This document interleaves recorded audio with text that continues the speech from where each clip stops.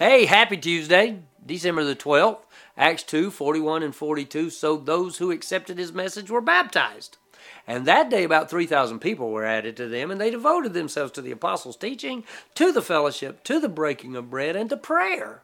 So apostles' teaching, the teaching of the apostles.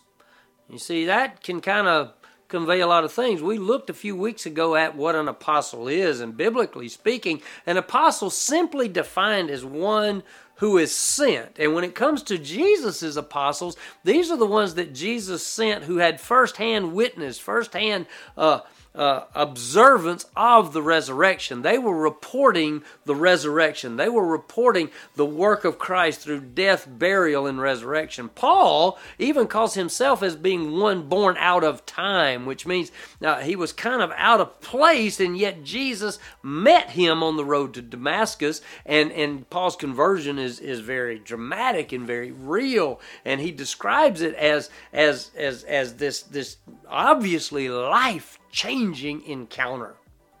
See, the apostles were the reporters of the resurrection. Their teaching in the New Testament, guess what they taught? They taught Jesus. I mean, the apostles taught Jesus. They taught what Jesus taught. They taught the kingdom of God. They taught the death, burial, and resurrection of Christ. And they taught in Jesus' name. And they're also called a teaching of the Lord. And you see this mentioned throughout the New Testament when the apostles' teaching is referred to, that, Peter and John were forbidden to teach in Jesus' name. And then you see other places where it says teaching of the Lord. Well, let me ask a question. What is ever taught?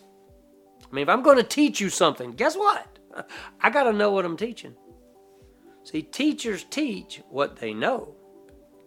So the apostles taught what they knew, what they had encountered, what they experienced. I love the phrase in 1 John where he says, I write these things about what we have seen and heard and handled with our own hands. You see, the body of Christ in Acts chapter 2 devoted themselves to learning about Jesus. We should too. We should study Jesus every day. Acts 2, 41 and 42, so those who accepted his message were baptized.